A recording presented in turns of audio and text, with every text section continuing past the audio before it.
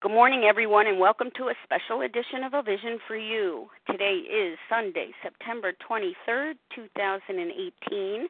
The share ID numbers for Friday, September 21st are the following.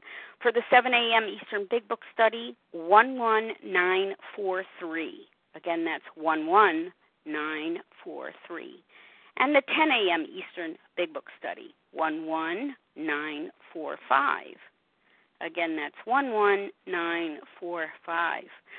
This morning, A Vision for You presents the 12 Steps to Happy Destiny. The 12 steps serve a specific purpose. According to Bill Wilson, the 12 steps are a group of principles, spiritual in their nature, which, if practiced as a way of life, can expel the obsession to drink and enable the sufferer to become happily and usefully whole. In other words, the 12 steps can keep us, as compulsive overeaters, abstinent and happy. The 12 steps are introduced in Chapter 5 of the AA Big Book with these words, quote, "Rarely have we seen a person fail who has thoroughly followed our path," end of quote. Our path is the 12 steps. They are the heart of recovery upon which we trudge. We trudge the road of happy destiny. To work the program is to work the 12 steps. To live the program is to live the 12 steps. Joining us this morning is Robin P., a recovered compulsive overeater from California. Robin is dedicated to our way of life and has experienced a profound transformation as a result of her spiritual awakening. And Robin's here to share her inspiring story with all of us today. Good morning. Welcome, Robin P. Good morning. Thanks, Leah. Thank you so much. I'm so grateful to be sharing this morning. Thank you for your service, Robin. Oh, I'm so grateful. So I'm Robin P., a grateful, recovered, compulsive overeater in Los Angeles here at 5:30 in the morning, which I woke up at 3 this morning. I was so excited about this. So, and I've taken some notes, but I'm not usually, when I qualify, I don't usually share with notes, so I'll just see how that works. I just wanted to share, first of all, I pray that what I share is a blessing to people and helpful to you in your recoveries. I'm going to share what it was like, what happened, and what it's like today for me. So like a lot of us, I grew up in a lot of child abuse, and food was my protector and my denial system that said everything's going to be okay. You know, I was abused physically and sexually and in every way, and had a very rough childhood, one of those traumatic childhoods. And I would always think, well, you know, if I'm good enough, I get to have this. And, you know, and if I was special enough, it's okay because I get to have this. And the food was my hero and was my go-to for everything. I grew up in an atheist home, and my dad is a very proud atheist, and you know, the only higher power I could find was food. My parents got divorced when I was young, and we moved. And every time we moved, I felt like I grew up with that victim mentality. I was abused at home. I'm very short. I'm 5 foot, and I was even shorter then. And I would go to school, and I would get beat up. And every time we moved, I was the new kid, and I was small, and I was really smart. And I'm very much of a creative, and so I would go, and you know, the teacher would give vocabulary words, and I would come up with a story. And I just loved being creative, and the other kids did not like that, and so they would follow me home and beat me up, and then I would get beat up at home, and I just had this victim on the top of my forehead, you know, and I felt really, really afraid. And I felt every time that I ate something, I would just get to feel safe. And so I wasn't heavy as a kid. I was really active, but I was definitely a sugar addict. and I was definitely a carb addict. And it was just, everything was about, well, it's okay because I get to go have this, and it's okay because I get to go have that. And it became my denial system that everything would be okay. And it just kept getting worse and worse. Every time we moved, my mom would remarry the same man with a different name over and over again. Either a sex addict, rageaholic, or alcoholic, rageaholic, and she just kept marrying that same kind of profile, and the kids got affected. It's really a family disease. I moved with my dad and my stepmom in 10th grade, and which was, I came out of the womb singing. I have this huge singing voice. God's blessed me with a lot of gifts and a lot of challenges. And so they used to call me SSBB, Supersonic Boom Boudreaux. My maiden name was that. And then because I would drown out all the choirs. And so my dad said, oh, just come. He conducts an orchestra. And so he said, just come live with me and you can have singing, acting, dancing lessons. And I said, great. And I moved there, and he lives on this big mountaintop when he's not traveling with the orchestra. He just retired this year. And so I ended up cleaning stalls and coops on his farm and taking care of his kids, and feeling really disappointed and not knowing how to deal with all the rage and things that were going on at home. And I just started using food more and more. And I moved with my mom for the summer, and right after 10th grade, and she was so furious that I had moved with my dad that she kicked me out of the house and I didn't have any place to live. And so I was a nanny, so I went and lived at the nanny's. And I started, one night I overate, and I felt really uncomfortable. And I thought, I know, I'll be so brilliant. I will go and throw this up, and then it won't count. Then I can literally have my food and eat it too.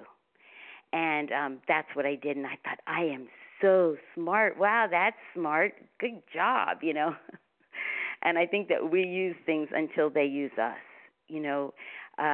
It's just not God's will for me to do that, obviously, and it just started taking over. And more, it's such a disease of the mental obsession combined with the physical allergy, and I started living for any money I could find or get, and just going and binging and vomiting, and just it took over, and it was Russian roulette.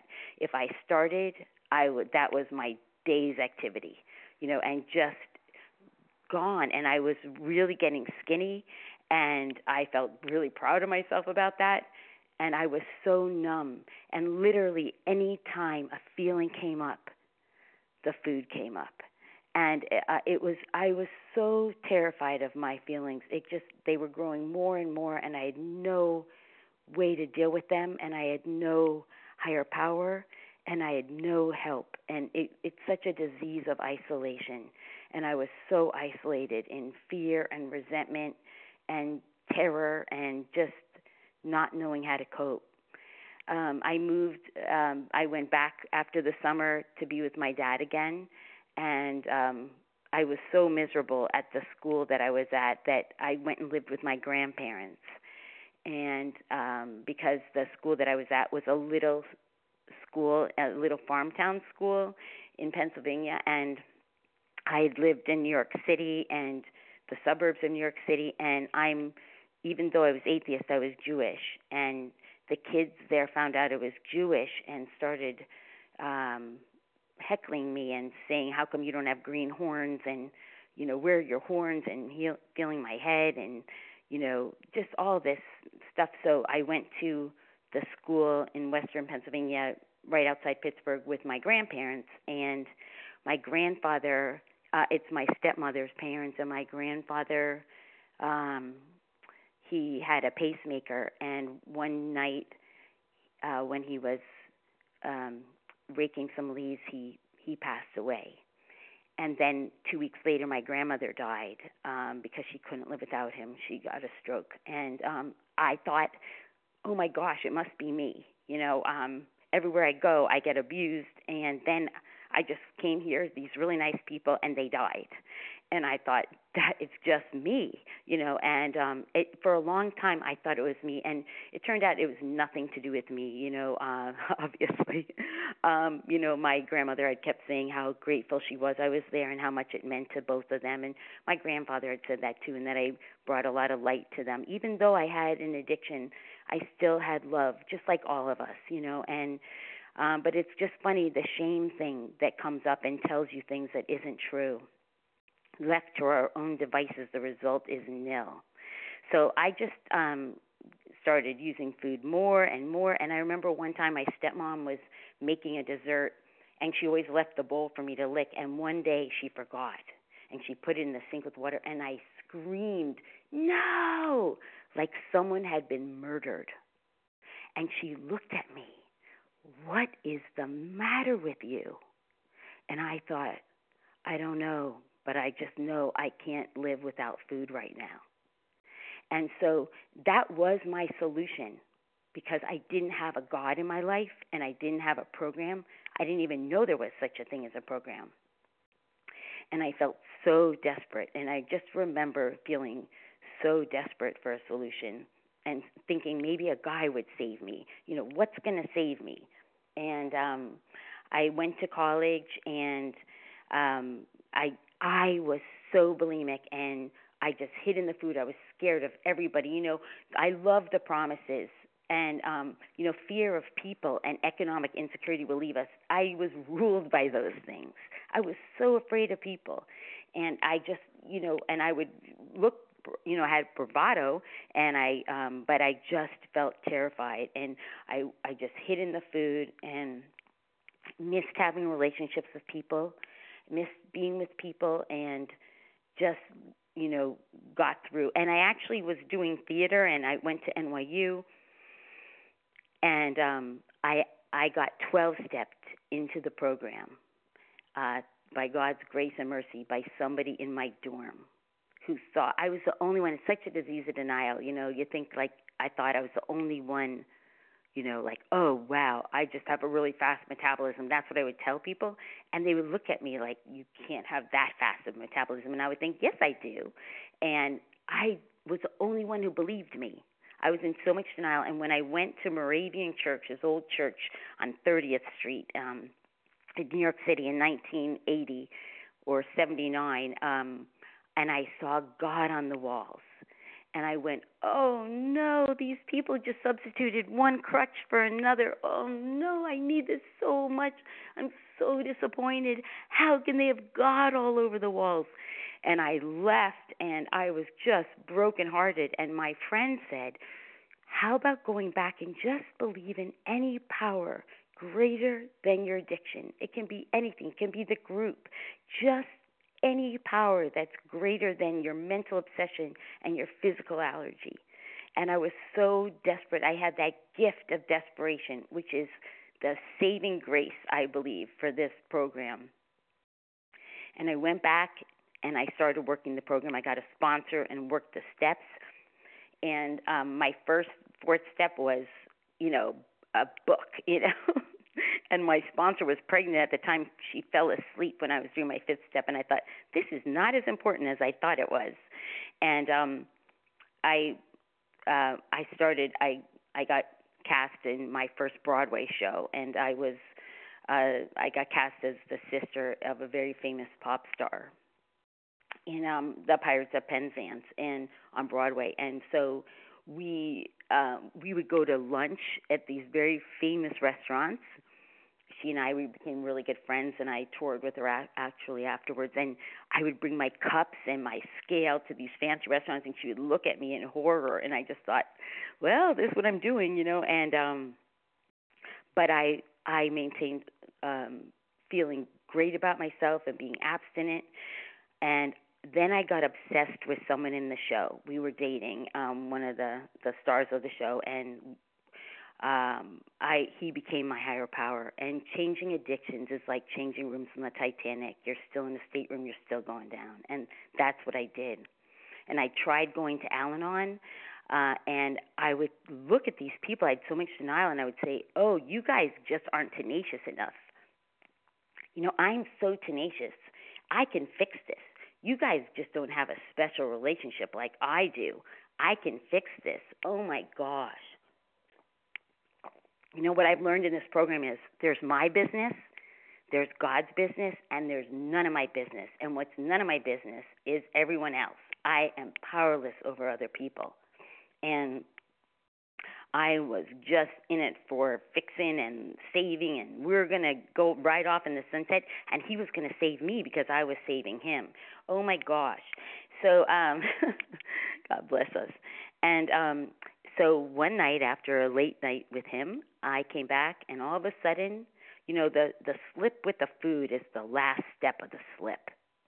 And all of a sudden, I was in the food, and I had no idea how I got there. I just hadn't been working the steps in every area of my life. And I didn't know about staying in 10, 11, and 12. For whatever reason at that time, no one had mentioned that, and I didn't have the tools. And I still was in the disease of the mental obsession, and then kicked in the physical allergy again. And I felt so much shame. Shame has been a trigger for me. As a kid, I had so much shame. A lot of times kids take on the shame of the abuse, and I definitely did that. And so I felt so much shame, and that I couldn't get back on Gray Sheet. That was what it was called. And I just couldn't get abstinent again. And I tried, and I felt so much pride and so much shame and so much humiliation, and I just didn't know what to do. And so I just, I would just try at different times, and nothing worked.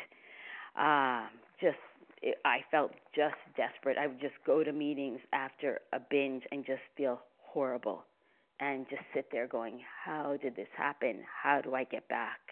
And I believe it's so much easier to stay abstinent than it is to get abstinent. And I'm so grateful for my abstinence today.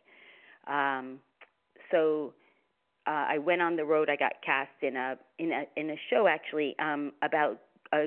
So I was a Jewish atheist, co-starring in a biblical musical in Joseph and the Amazing Technicolor Dreamcoat, and I had a spiritual awakening on the road.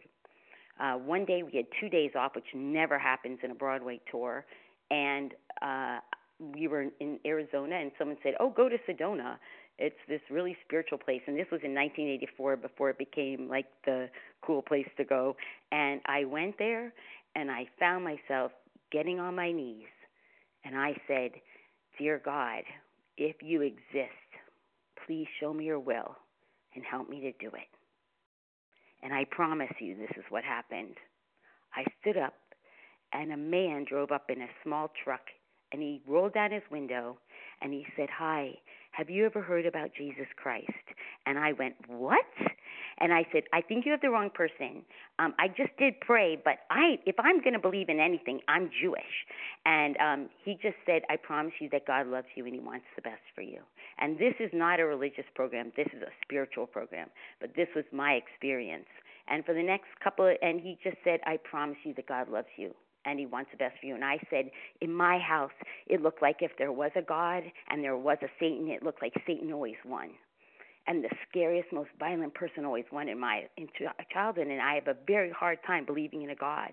And he looked at me and he said, God loves your father and your stepfather and your mother just as much as he loves you.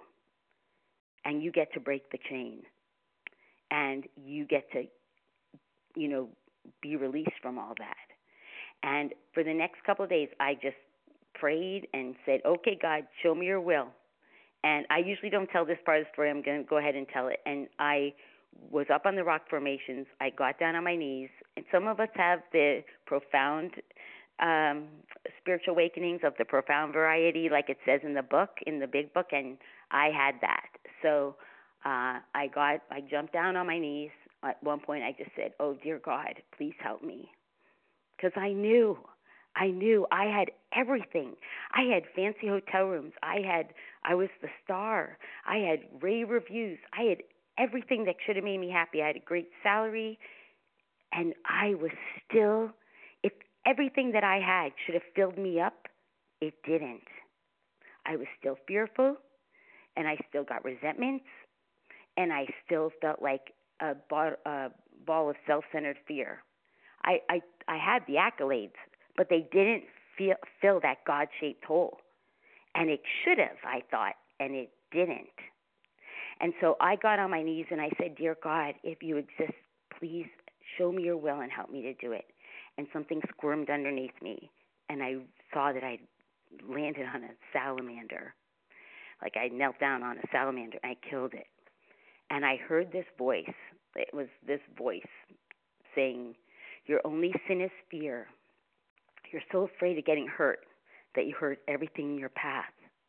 And not only don't you win a prize for doing it alone, but it doesn't work. And I felt so freaked out. I felt like I'd been to another planet. I didn't know what was going on. I just went to the grocery store, not to binge or anything. I just went up and down. This had been my God. And I walked up and down the aisle, and I felt so out of this planet. And I just went, oh, okay, salad, carrots. I know where I am, planet Earth. Like I was like literally so freaked out. And I went back to the hotel where I had been staying, and I was about to go join the cast in New Orleans, actually, for Mardi Gras, which was the opposite of what I'd just been at. We were happening to be performing at that time there, and I was about to get on the plane, so he drove me to the airport to Phoenix, out of the ashes. And he looked at me, he goes, you look really different. And I said, yeah, I had this really weird experience about God. And he said, well, I very much believe in God. Do you want to say a prayer with me? And we said a prayer at the Phoenix airport together. And I got on the plane. I sat next to this man who's very spiritual, and he started answering all these questions about me. Someone had been praying for me in the cast, and we started a Bible study together. And it just like all this spiritual growth. And then the show closed unexpectedly, and all this, like I felt like all these bombs went off in my life. And, that's the thing, that I get to keep growing up or I grow out. I just get to keep growing up spiritually. And so that was the thing. I got to go home, the show closed, and get connected and try to get abstinent again. And I ended up going on the road again with another show, and then another show. I just kept getting cast in these Broadway national tours, which sometimes were great and sometimes were very painful, depending on my state and the group. I went to meetings on the road, and I was really focused on my abstinence, and I would still have a slip every 6 months or so, and I couldn't figure it out. It's such a disease of sabotage. Something would trigger me, and I felt like I was a sheep on the outside of the fold, the outside of the pack, and I felt like I was very vulnerable to the wolves. And I just wanted to focus on my recovery. And I felt like I didn't have a chance if I was still on the road. And I got cast in my last Broadway tour, and actually playing a nun, ironically. And so I got involved in a relationship that was not a healthy relationship at all. Again, looking for the human savior. And I just said, that's enough. I need to get in this. I need to focus on recovery. And I came back and I said, what's my favorite place? And I said, the gym. And so I became a personal trainer and went into corporate wellness and health and fitness and all of those things. And I became very addicted to looking perfect. And instead of focusing on my recovery, I became anorexic. I was 80 pounds. So I've been a compulsive overeater at times. I've been a bulimic, and I've been anorexic. And to me, it's all the same disease. It's all the mental obsession combined with the physical allergy. And I was in such bad shape that I went to treatment there in New York City, and it didn't help me. I did some healing work, and that did help some, but not. It was still, I was searching and searching for years trying to heal. And it just felt like one onion peel after another. And I toured again and that was it. And so I went to treatment one more time, and I felt like, oh my gosh, we were weighing and measuring, and I didn't feel like I was getting the program enough, and I didn't feel like any healing had happened. And I thought, I'm not ready to leave this. I'm just going to go back out and eat again. And that's what happened. And I was 80 pounds, saying if I would look in the mirror and go, if I could just lose a couple more pounds. And I was so isolated. It's such a disease of isolation. And I feel like for me, the isolation is that first step of going back to the disease. And it's so important. It's a we program to me, because wellness starts with we and illness starts with I. And I know that I get to stay part of the we. I was scheduled to be in the Towers on September 11th for a big meeting, and at the last minute, the head of our company canceled the meeting, and I worked in the grieving center afterwards, and I said to myself, look, I'd promised myself if I was ever brave enough, I'd buy a car and practice driving across America and move to Los Angeles. I'd always thought it was so beautiful here. And I didn't like the concrete jungle, and I love animals. I'm such a huge animal lover, and I'm such a huge nature lover, and I just thought, if I'm ever brave enough. So, because no one really drives in New York, most people. So I did that. I bought a car. I took a job in insurance, because that's what I found, before I moved, and I moved across the country. And I met my husband. We got married. I had a stepdaughter with 2 little dogs named Hope and Faith. I really believe in naming my dogs spiritual names, because then I get to go, come here, Hope, come here, Faith, all day, and it's really helpful to me. But I kept backburnering my self-care. I had a desk job. I'd sit all day, and I had been very active and very physical, and I would kept going, I'm going to get to me. I'll work out later. And later never came. And I had this huge list of this multitasking mom thing that I think a lot of us go through. And I just kept thinking, I really need a trainer to wake me up in the morning and inspire me to wake up and work out and have a wonderful day. And I kept looking for something. And he had to say something different every day, or I'd say, you said that yesterday. And he had to do, really inspiring things. And I couldn't find it. And so I really wanted it. And because I'm a creative, I invented it. So I invented this system, and it ended up having 150 hours of patented digital content with all these famous thought leaders. And meanwhile, I learned so many things from them, but I would still not stay abstinent. And I would just get like a slip every 6 months and go, what the heck? It was Russian roulette. And also, I was white knuckling. It wasn't like I had... I was in a spiritually fit place. I was doing all these other things that helped me to grow spiritually, but it wasn't recovery with the food. It was just kind of shelving it. And my husband and I, after 11 years of marriage, got divorced. And I was on my knees every day. I had my dog Faith, and Tom had Hope, and Faith just, literally got me through. And I was on my knees every morning and for quite a bit of the day asking God to take me home and put me in the choir. Every day I'd beg, and sometimes not even nicely, just like yelling, please take me home. I got so re-triggered about the abandonment, the isolation, the feeling like a failure, feeling so much shame and loss and grief. It just kicked in so much grief. I've met people who got divorced who said, oh, it was the best thing that happened. That was never my experience. My experience was, get me off the planet now. I cannot tolerate this. And instead of God doing that, somehow one day, I promise you, I don't even know how this happened. It felt like angels swooped in and helped me. I don't remember how this one day, it must have been somebody whispering in my ear. I said, hey, I wonder if there's any, meetings around here. And if I'm going to have to stay on the planet, let's see what help I can get. And I found the phone meetings. And I went, what? There are phone meetings? And then I got on the line, and I heard people say, I'm a recovered compulsive overeater. it gives me God bumps today. I'm a recovered compulsive overeater? Oh my gosh, I know the power of words from my first invention. I know the power of words. I know that your spirit hears everything you say.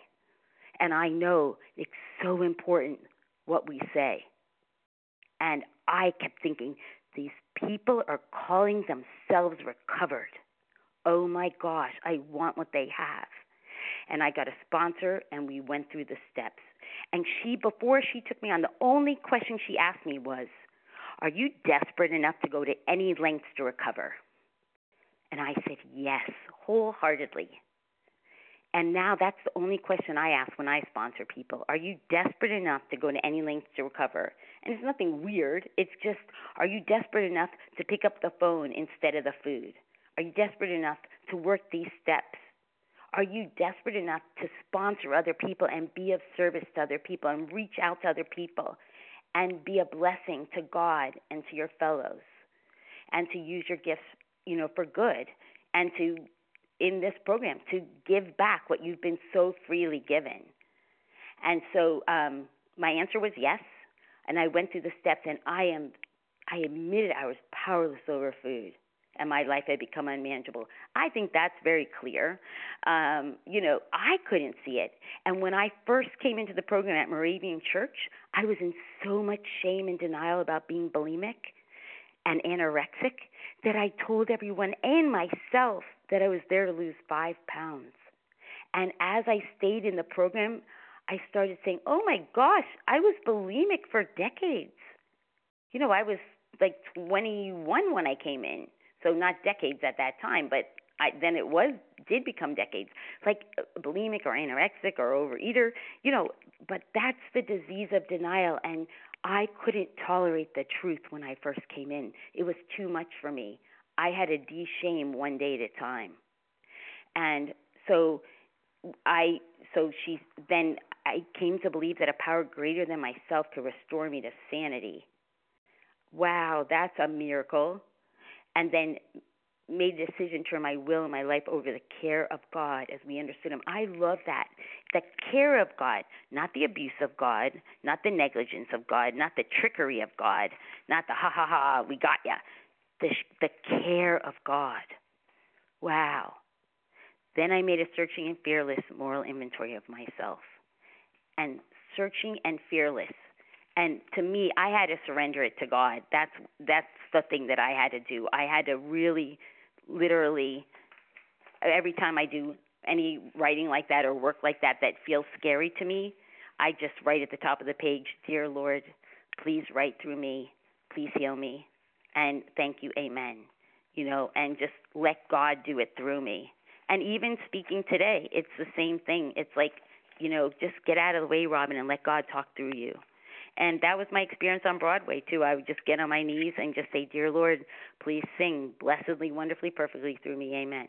And I would just feel like the light came in, and that's, I believe that for me, that I need to just be a vessel for peace and an instrument of service. And so I admitted to God, to myself, and to another human being the exact nature of my wrongs. And I went through what was my part? Where had I been selfish, self-seeking, dishonest, resentful, or fearful?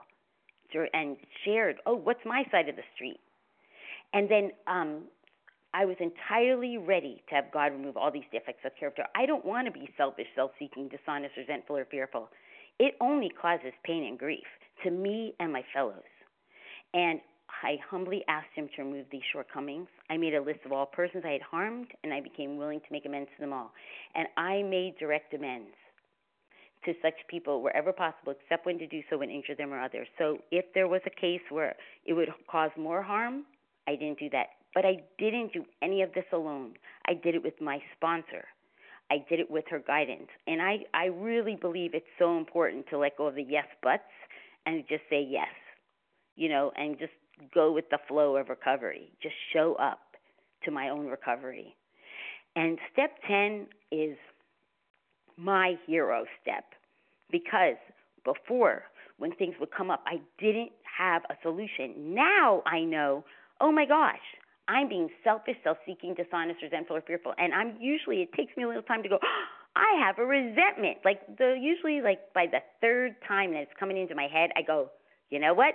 That's a resent. It's coming again. You need to go work your 10-step on this. Usually if it's the first time and if I give it to God and it's done, I'm good.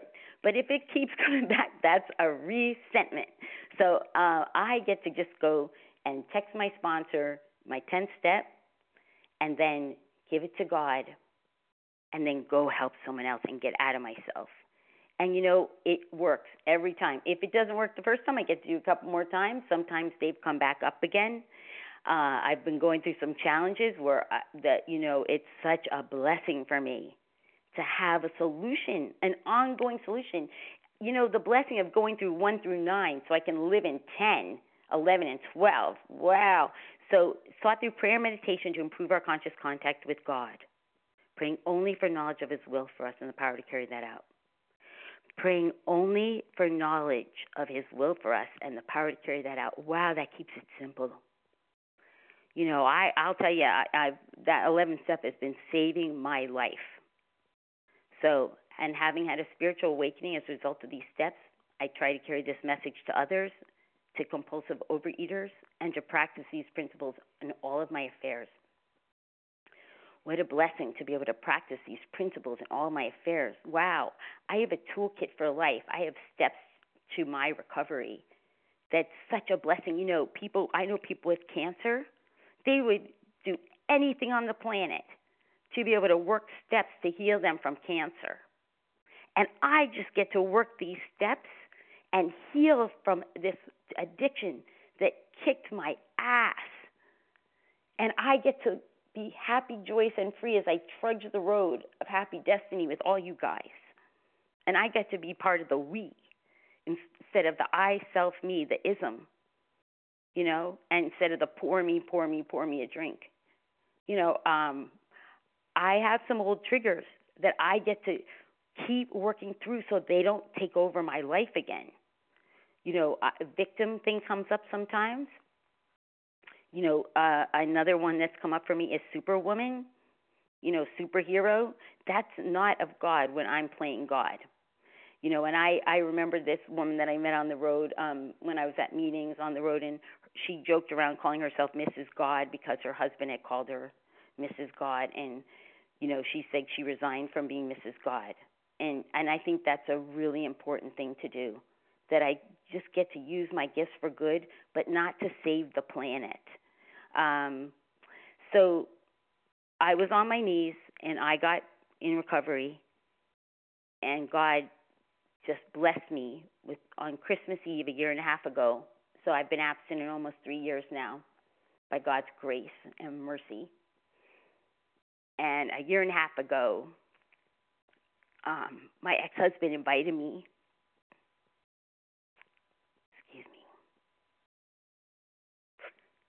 to church with him for Christmas Eve. And I got there and I thought, okay, I'll just show up. And I showed up. And God said, Merry Christmas. This is my gift to both of you. And I said, huh? And God had to say it again. And God said it 3 times because I was so incredulous. And when I said that to Tom, he went, And we started dating, and now we live together happily. And he got into another fellowship, and he's working his program. I'm working my program, and it's a miracle. And we still get to work through the things that we had to work through. It's like, sometimes there's mercy and grace here, and we also get to heal some things, and we're doing it. And I look at him. I wake up in the morning, and he's next to me, and I go, oh, my gosh, thank you, God. My dog, Faith, who for 12 years was one of my best friends. I'm very animal-oriented. I've read books and, about how much language they have, and, I know we won't say outside literature here, so I won't tell you what they are, but there's a lot of research out there about, how much, and I felt a lot of communication going, and when Tom and I got back together, she passed away due to vet error. And I was just lost, but I had the program, and I worked the program. I worked the resentment, my 10th step about my resentment about the vet, and I worked my program. And, I feel her with me sometimes, and, I will always love her. And, I know she's a dog, but to me, she's one of my hero angels, and I always say that dogs are angels with fur, and I feel like, now she really is an angel. So, I wanted to say that, wow. So, oh my gosh. So, I became a vegan as a result of my love for my animals and just some research about how much communication they have and everything. And it's really important to me. And, the animal factories and stuff, I'm just very much adamant. I'm not, I sponsor people who eat meat, and I'm fine with it. I don't take food from people, and I am on a food plan, but not like I don't weigh and measure all the time, but I know what my boundaries are. And I worked with a nutritionist actually just to get cleaner. And we just went through a move, and things feel discombobulated, but my recovery roots me and grounds me. And I also have gone through a lot with EMF, electronic, I'm sure you guys know what it is, but it's electronic, that is so bizarre that I'm blanking on what it is. That's just odd. So EMF, electromagnetic radiation and field radiation, and I'm one of those sensitive people. I'm very sensitive spiritually, and I'm very sensitive, it turns out, environmentally. And wow, it's been a challenge for me. And now they're going to 5G, which is even, really intense. And the Wi-Fi stuff, and we just moved to an apartment in Thousand Oaks, California, and there's so much intense Wi-Fi around us, even though I ground and I don't use Wi-Fi, because I start getting really bad symptoms of brain fog and bumps on my body, and I'm very sensitive. It feels like my skin is burning. It's really painful. And it turns out I am not alone. I felt like a freak, and like, what's wrong with me? That whole feeling about, why am I different? What's wrong with me? And there's a whole conference going on with all these top doctors online all week long. And it turns out there's so many people like me. So many times when I've thought, what's wrong with me? I'm the only one with this, whatever it is. It turns out, no, I'm not. And I get to stay abstinent through it and find the solutions and see what we can do. And we're looking to see if we can afford a single-family home. It's really expensive here, so we're just taking it a day at a time. But we're also seeing if they're, trying different inventions that people have done and see what helps. I hear zzz all day long, and it's very painful for me when I'm in this environment with all this Wi-Fi around, and I just get to stay abstinent, keep surrendering it to God like everything in all my affairs, not everything except for EMF. And God, why are you letting EMF happen?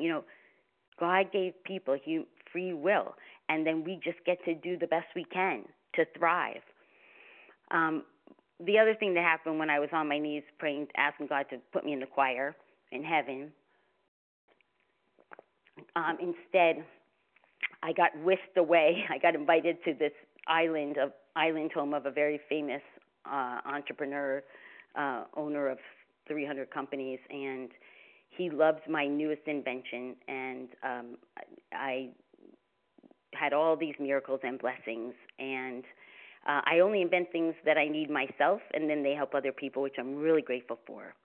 And this one has kicked my tush with manufacturing. I've had a lot of manufacturing issues with China and U.S. manufacturers, and I've had to learn a lot about how to deal with this as a 5 foot, 100-pound woman with these big men who aren't used to dealing with women in this space at all, and hardware. It's a fitness product, and it's just been really like excruciating at times, and so many lessons about, that still thing about not isolating, like, oh, good, you handle the manufacturing. I'm going to take care of all these other things of the company. I get to collaborate. I get to participate. I get to work my program with these people. And how can I help you to help me? And, we sold out of the first run, and then the second run's just been really, really, really intense with manufacturers, to the point where I've, really been praying, dear God, if you want me to let this go and go get a job, please let me know. And every time that I think, oh, okay, I'm going to go get a good, easy sales job, I like sales. And I won't, and there'll be infrastructure there. I won't have to do so many things. And then I get another investment in. It just happened again yesterday. And so it's like, okay, just one day at a time. I feel like life sometimes is like, I call this business by Braille. It's like one day at a time, feeling my way through. Dear Lord, please show me what to do. Help me to do it. Show me knowledge of your will and the power to carry that out, the faith walk. I feel like this whole thing is a faith walk. So I can grow, and I can grow closer to God, and I get to grow up. And when I have fear and resentment, I have a solution for that.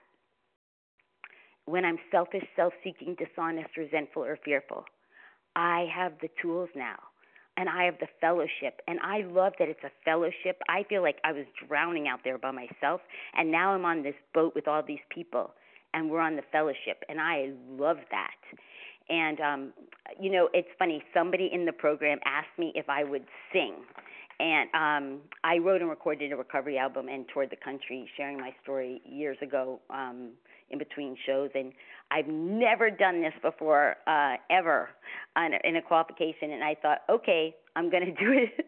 I'll do it, and we'll see how it goes. So I wrote this song about my gratitude for recovery. It's called In These Rooms.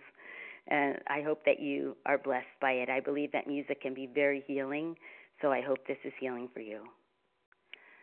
In these rooms I've watched compassion turn a child into a man, turn cowards into heroes who laugh and sing again. In these rooms I've watched the broken become whole and walk again. And all the lonely people fill our hearts with friends. In these rooms I've found my heaven. In these rooms my share of peace. Here I met the hand of mercy who raised me from my knees. In these rooms I found a power who is greater than my own, who turns tragedy to triumph and gives the lost a home. In these rooms I've found my heaven. In these rooms my share of peace. Here I met the hand of mercy who raised me from my knees. There is a safe place, a haven you can run to. There is a home where you are free.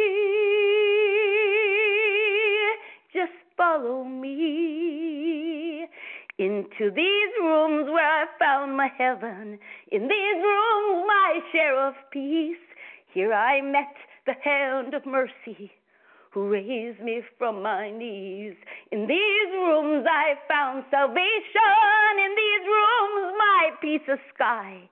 Here I stand among the living when alone I stood to die. Thank you for these rooms, these rooms. God bless all of you in your recoveries. Thanks so much. I pass. Thank you, Robin P., for your remarkable and inspiring story of transformation today. Such a gift to all of us. Of course, this transformation is a result of the 12 steps and a spiritual awakening. sufficient to bring about recovery. Thank you, Robin. Today's share ID number, 11,949. That's 11949 for today.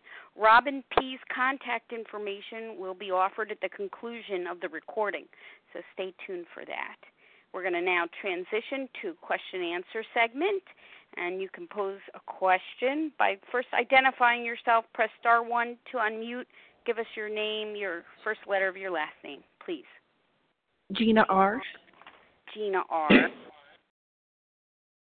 Jody EQ. Jody. Brenda J. Brenda J.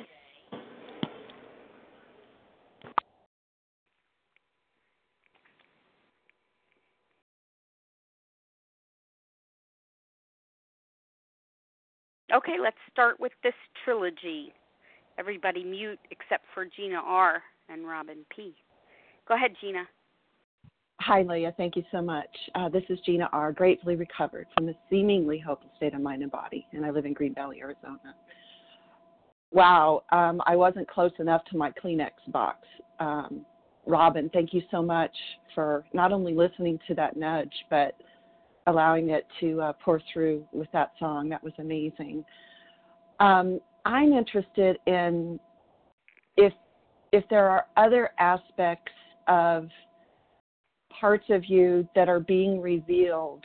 I love that you talk about the pieces of you that's an inventor. So, it's not just that we, have these quote unquote crazy ideas, but there was something about you and about how you were connecting with your higher power that allowed you to actually follow through on that. And that's something that I believe can happen for anybody, but especially for me. I'm in a space where I'm, things just keep coming up and I keep thinking, okay, I need to do it. I just need to do it. And so I don't know if that makes sense as a question, but if you could address that, that would be great.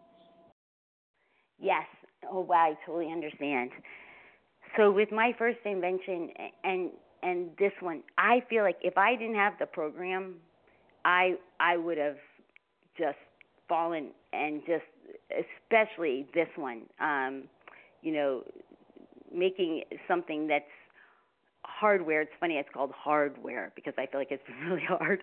And what I've learned is that I have to put my recovery first in all my affairs, no matter what. And if I start feeling like I'm a sacrificial lamb and it's helping all these other people, then I need to make sure that I'm getting more help and more support. And I've had to really practice these principles in all my affairs because my tendency has been, anytime I felt like I wasn't perfect, I would hide in shame and go try to sit in the corner and figure it out myself and then go, ta-da, I did it, I fixed it. And instead, what I've learned in recovery is I get to go and ask for help. And I get to go and say, I've really been struggling with the manufacturing. I need to raise more capital. I need this. I need that. And it's what I've been learning in the program. And just, give the shame to God. I'm not supposed to be perfect. I'm not supposed to be superhero. And I'm not supposed to play sacrificial lamb. I'm supposed to make sure that I'm putting my recovery first and then letting God use me and my gifts for good to be a blessing. And in that order, instead of let me go use my gifts for good and play Superwoman and then, oh yeah, my recovery. No. And so that's been my, I don't know if that helps at all, but I feel like to me it's so important that I use my gifts for good, but also that I'm humble and obedient about it and that I get help and guidance and not do anything alone, anymore. I feel like that's the miracle. Not only it doesn't work, and I'm not supposed to. And it takes my courage to show up. People always think I'm such a friendly person. I am a friendly person, and I love people. But before an event or before something about showing up, I have to really pray and turn it over and, God, help me get out the door. And then I'm fine when I get there. But so I feel like if I just keep relying on Him and this program, whatever's meant to be gets to happen, and I get to be grateful for that. and I don't know if that's the answer to what you're looking for. If it wasn't, just ask me again a different way. Maybe. I hope that was it. Thank you. I appreciate it. Thank you. Thanks, Gina R. Jody EQ. Thank you, Leah. Good morning, everybody. This is Jody EQ. Thank you so much, Robin. I have two questions. The first one is about Step 9. How did Step 9 figure into your recovery process, and how big of a step was it for you? And the second question is, are you going to be at the LA birthday party to perform for us? That would be awesome. Oh, thank you. Well, I'll answer the second question first. I would love to sing if people want me to, and however that works, just, let me know, and I would love to. So I always love using my gifts for good in whatever way that's meant to be. So with Step 9, so I went through the steps the first time when I first came in the rooms, and there was a lot there about the child abuse and a lot there about my parents and family stuff, and I, really dealt with that then. So I felt like when I did the steps this time that it didn't feel like it was there anymore. Thank God. It just showed me how much it really worked because I didn't have those resentments or fears. And I actually have a good relationship with my family, and that's a result of this program. And, I feel like I've forgiven them and forgiven all the things so it's so generational. They did the best they could based on the way they were raised, and then their parents and their grandparents and so I get to break those chains, but I really forgave. And what I saw was, even though I forgave, because I recently did the steps again, is that I needed to forgive myself. And I hadn't ever really done that. And forgiving myself for looking for a hero savior, like someone, a human who's going to save me and take care of me instead of God, like, hey, you're my God in human form. So I got to heal that part. So with Step 9, I feel like it's been such a blessing because it's freed up. It's such an important step. It's freed up so many relationships and made all the yuck go away and I don't have to cross the street. That's such a blessing. If I see anybody, I can't really think of anybody where if I saw them I would cross the street, which is wonderful. And so I feel like it's really, really, really important. And to just keep focused on mine. And if I did a 9 step with someone and they went, get out of here, it doesn't matter because all it matters is that I cleaned up my side of the street. It's not their side of the street that I'm there for. It's mine. And if they say, oh, thank you so much, I'm so grateful, this must have taken a lot of courage to do this, you know what, that's awesome. But it honestly doesn't matter. It just matters that I know that I cleaned out some more manure off of my soul. Just cleaned off whatever stuff was on my heart so that I get to shine more for God and be an instrument of peace. I hope that helps. So you did go to each person and face-to-face and yes. Okay. Whenever I could do face-to-face. If I couldn't go face-to-face, then I would, do a phone call. If I couldn't. So my stepfather had died. And he was on my list, and I went into a church, and I wrote him a letter, and I left it there, and I know he got it. Great. Okay, thank you so much. You're welcome. Thanks, Jody. That's Jody EQ. Brenda T., your turn. Good morning. Robin, I just thank you for that song. I'm Brenda J. I'm from Michigan, and I'm in the beginning part of my program. And you talked about being bulimic, and I just wondered what kind of steps did you take to get away from that and anorexia? Oh, thank you. I think it can be more challenging because I think there's an addiction part about the bulimia and the anorexia. You get high from it, and I think that's a real challenge. for the anorexia, I actually had a really hard time believing that it was safe to eat. And I remember somebody might want to mute for a minute. There's a lot of background noise. So I felt really terrified of eating any food, and I had to disbelieve the disease voice in my head, and I had to just trust that these people who are trying to save my life were telling me the truth. And so it was really a process. I didn't go back to anorexia, thank God, when I would have those bulimic slips every few months. Before I came into the rooms again, but I remember when I was a personal trainer and I got so anorexic, it literally took people who loved me, feeding me, bringing me food, and sitting with me while I ate and being there. It's like literally like they were like angel people, and just helping me to believe that this was possible and that I could heal. And because the disease just takes over, and it's such an important thing to believe in a power greater than yourself through other people. I believe so. I'm a Christian, even though this is a spiritual program, not a religious program. And I look at the cross and I think, oh my gosh, if I'm only connected to God, that's just a vertical line. And if I'm only connected to other people and I have my arms out, that's only a horizontal line. I need to have my connection to God and to other people, so it's the cross for me. And so that's my metaphor that I use in my life. I get to stay connected to God and to other people. And so I get to just trust in the people who are trying to help me and not do the yes buts. Because if I know more than my sponsor, that's a problem. So I just get to, that's the gift of desperation. Are you willing to go to any lengths to recover, to pick up the phone, to get to a meeting, to do service, to do anything you can to not pick up? What are the things you need to do to not pick up?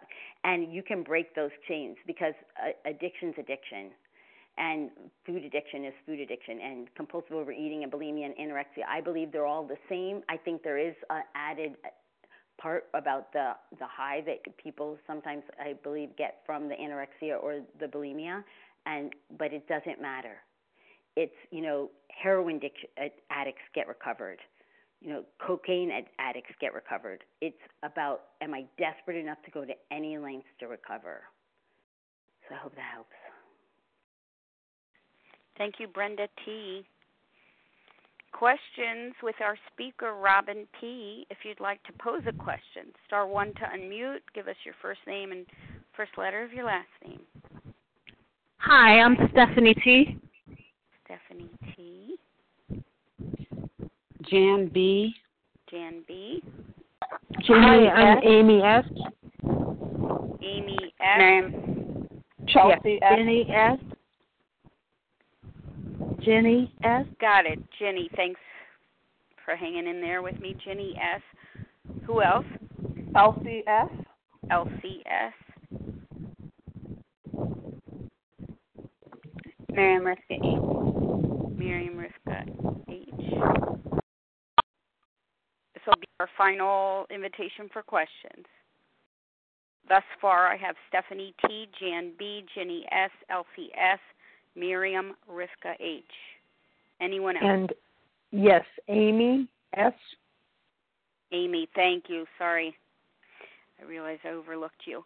Okay, thanks. Everybody mute, please, except for Stephanie T.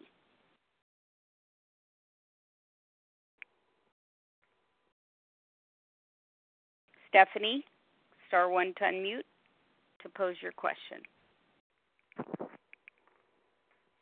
Yeah, hi. Somehow I got accidentally muted. Hi, I'm Stephanie T. In this program, one day at a time.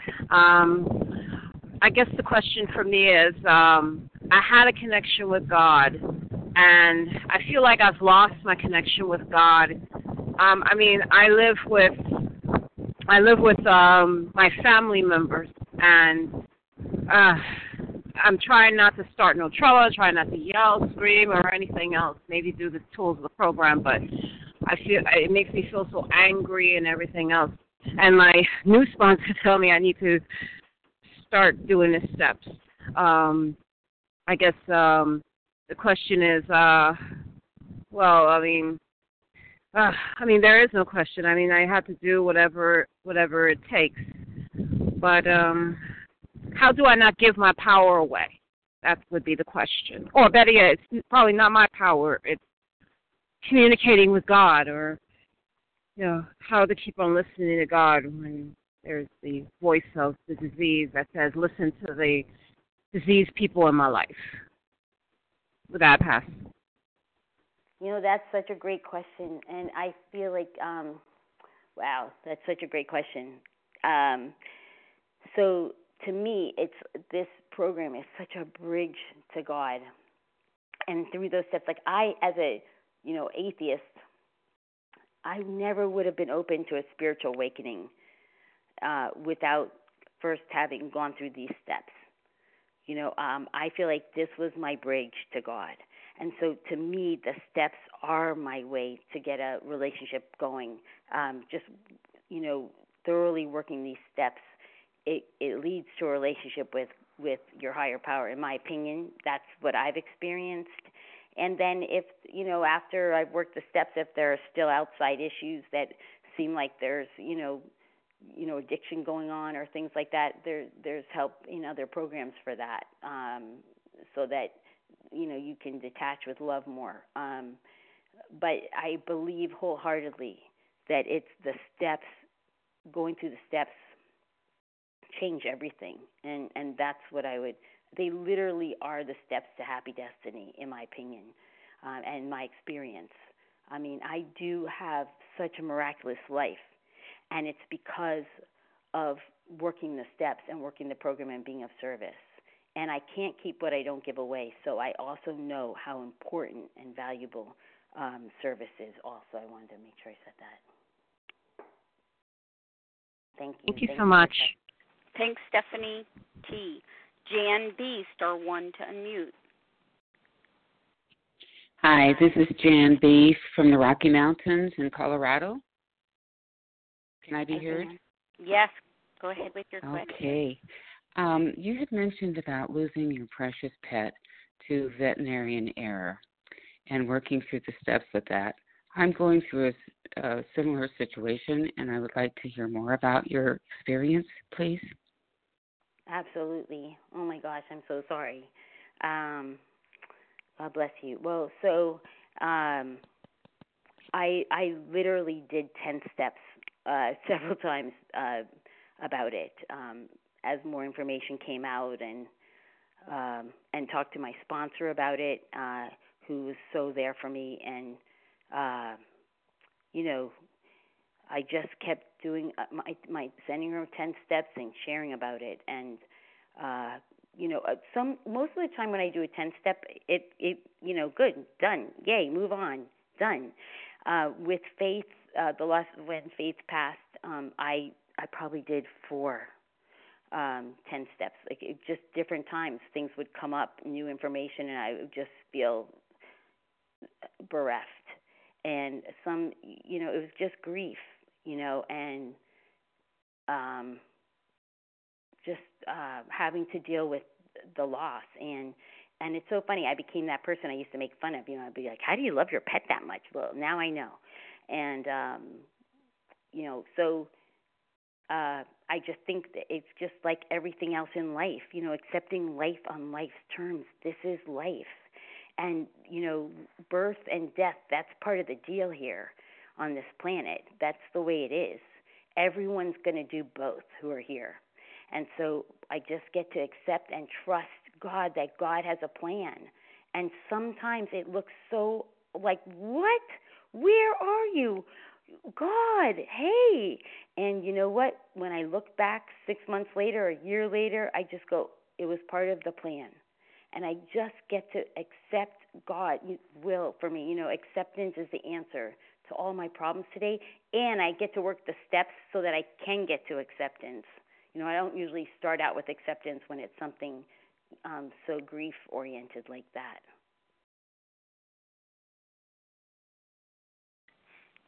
Thank you, Jan B., for the question. Ginny S., your turn. Thank you, Layla, and thank you, Robin, for sharing your story with us. And I think I have 2 questions. And the first one is, can you talk about having a sponsor or working with a sponsor after you have completed the 12 steps? Do you still have a sponsor, and have you continued to work with that sponsor? And then the other question is, you mentioned going through the 12 steps again. And can you talk a little bit about why you did that? Thank you. Oh, thank you. Yes. So after, I believe I believe that we all get to have this. My belief that I've been taught that it's, not to sponsor without having a sponsor. That it's that generational, like, my sponsor has a sponsor, I have a sponsor, my sponsees have a sponsor. You can't give away what you don't have. So I believe that it's really important to stay connected to sponsors. And so after I worked the 12 steps, ironically, my first sponsor she left the program, and I had to get another sponsor. And I just listened for somebody on these phone lines, and it just sounded nice and like a nice person. I was, I felt like, oh, please, God. And I got blessed with this wonderful sponsor. She's been such a miracle person for me, such an angel person. And she also works in another program, which is really helpful, and to get some perspective about relationship stuff. And I'm just blessed.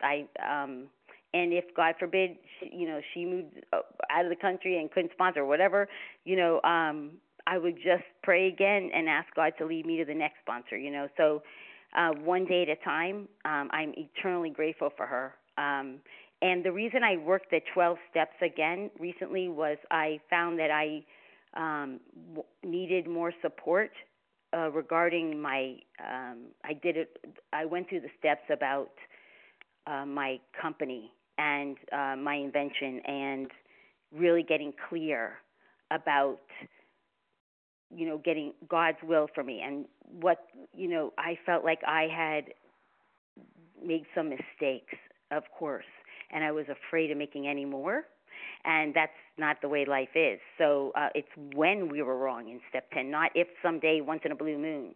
So I felt like I needed to really get clear, and I worked the steps again. And I'm also in another program dealing with money and earning stuff, so I looked at some things in there as well.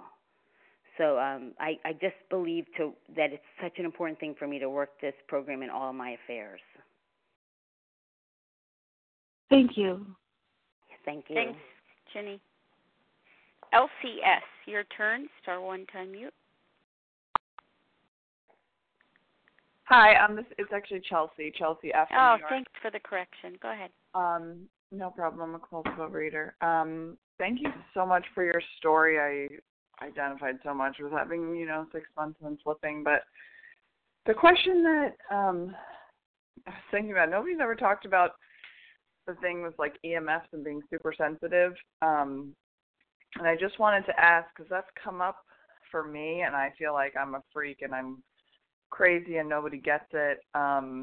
Just in terms of like being on the phone all the time, and I love these phone meetings, but sometimes like I have such a headache and cannot, do not want to just work this program on the phone all the time because it physically affects me. So I just wanted to know if you experience that or how you deal with that. And then also just with caffeine being really sensitive, if you don't do that either. Thanks. Thank you, Chelsea. And if you want to get my number, we can talk offline about it. I felt like such a freak, and I'm so grateful. There's like a bunch of people dealing with this right now, and with 5G coming, it's going to even be more intense. So you're not alone. Yes. And just to interject, perhaps this is a topic that would be best discussed offline. Yes, absolutely. How about that, Robin? What do you think? Mm-hmm. Yeah, absolutely. Excellent. One quick thing I was just going to say was for people who have that issue, a landline works really well. That's what I've been using, so thank you. Just wanted to Okay, thanks. Perfect. Thank you for your understanding. Okay, Chelsea, thank you very much. Miriam Rivka H., your turn. Star 1 to unmute. Hi, it's Miriam Rivka. Can you hear me? I hear you well. Okay, perfect. Thanks so much. Thank you, Robin. I really, really appreciated your talk. What my question was on the following. I know you mentioned about losing that connection with higher power, slowly and steadily because of whatever, different matters were coming up during the course of your talk that you were discussing, and how picking up the food is the last step in that. And I just personally, I feel like I am on that road. Like I'm going through something and it's hard and I feel like I'm not as connected with higher power, and I've been struggling and making, 1,000,000 10-step calls about it, and I just don't seem to be able to get over it. And I'm frightened about going down that road. What would you say to that? That's the question. So that's such a great question. So this is what I've discovered, that I just get to keep praying for solution. Like, show me the solution, because sometimes I get so caught up in the problem that I think that's the reality and that's the way it is, and I get almost like stuck in the resentment. So it's like instead of like, what's the solution? Just go right to the solution. Like, if there was a solution, what is it? And so that's been helpful for me, like just doing the 10 steps, reaching out to people, and patience. Patience, love, tolerance, and kindness. And, if you want to call me offline and if I have any suggestions for you specifically, I'd be happy to share them with you. I've been through that. I am through that, been going through that with my company. And I feel like sometimes this is just about willing to accept life on life's terms and then go to solution through the steps, 10, 11, 12, 10, 11, 12, 10, 11, 12, and also just getting out of myself. Sometimes, so what I've learned is that joy is the antidote for so many issues. And if I can do what makes me joyous, like go dance, go help someone, go, do whatever God wants me to do that makes me in a positive place, it really can shift stuff too. So just looking, I always think of angels, that they, it's so much easier to have a higher perspective and a lighter perspective if I, just enlighten up and then not be so in the middle of it. If I just give myself something like the meetings and service and dancing and whatever makes me happy, it just takes the load off and gives me a better perspective. Meditation also helps me too, which is actually part of step 11. So if that helps. Thank you so much. Thank you.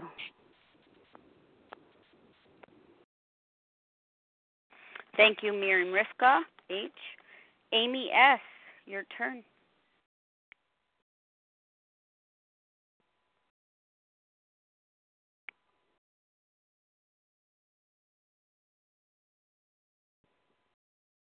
Amy S., star 1 to unmute.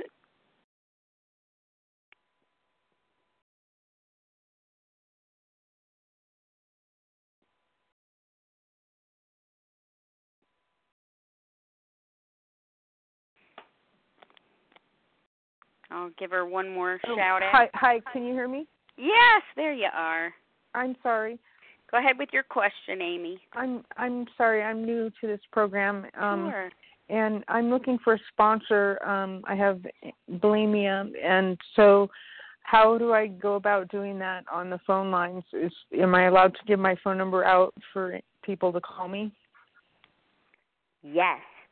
And Leah, do you want to handle that? Sorry. Thank you so much. Yes, welcome to the line, and please stay tuned at the conclusion of the meeting. After the recording, I will give information on all of that. So welcome. Okay. Welcome. Yes. Okay. Okay. Welcome. Thank you. Definitely. Thank you for everybody for sharing. I appreciate it. We're glad you're here. Glad you're here. Can I just quickly respond to that? I am so grateful for a vision for you. I just really hope that's okay to say.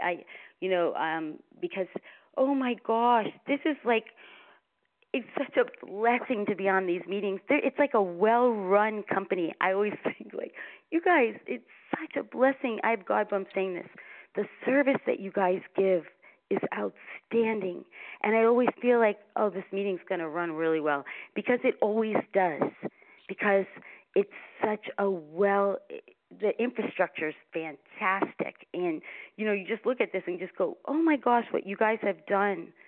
What you and Mel, and God bless you mightily. I think of all the thousands and thousands of lives that you've changed. It's so powerful to me. And I get on these meetings, and there's such Holy Spirit, such joy, such gratitude, such recovery, that it's so transformative. And I hope that you know in your heart, especially, I know that you and Mel, started this, how many lives you've changed. And, I would love you to just know in your hearts what a difference you've made for so many thousands of people. If you ever have a rough day, just give me a call and I'll remind you. So God bless you and thank you. Thank you, Robin P., for those kind words, and truly thank you for sharing your story of transformation with all of us today as a result of the 12 steps, and sharing your experience, strength, and hope. Powerful story, powerful recovery. Let's close from page 164. You'll find it in a chapter entitled A Vision for You. Our book is meant to be suggestive only. We realize we know only a little. God will constantly disclose more to you and to us. Ask Him in your morning meditation what you can do each day for the man who is still sick. The answers will come if your own house is in order. But obviously you cannot transmit something you haven't got. See to it that your relationship with Him is right, and great events will come to pass for you and countless others. This is the great fact for us. Abandon yourself to God as you understand God. Admit your faults to Him and to your fellows. Clear away the wreckage of your past. Give freely of what you find and join us. We shall be with you in the fellowship of the Spirit, and you will surely meet some of us as you trudge the road of happy destiny. May God bless you and keep you until then.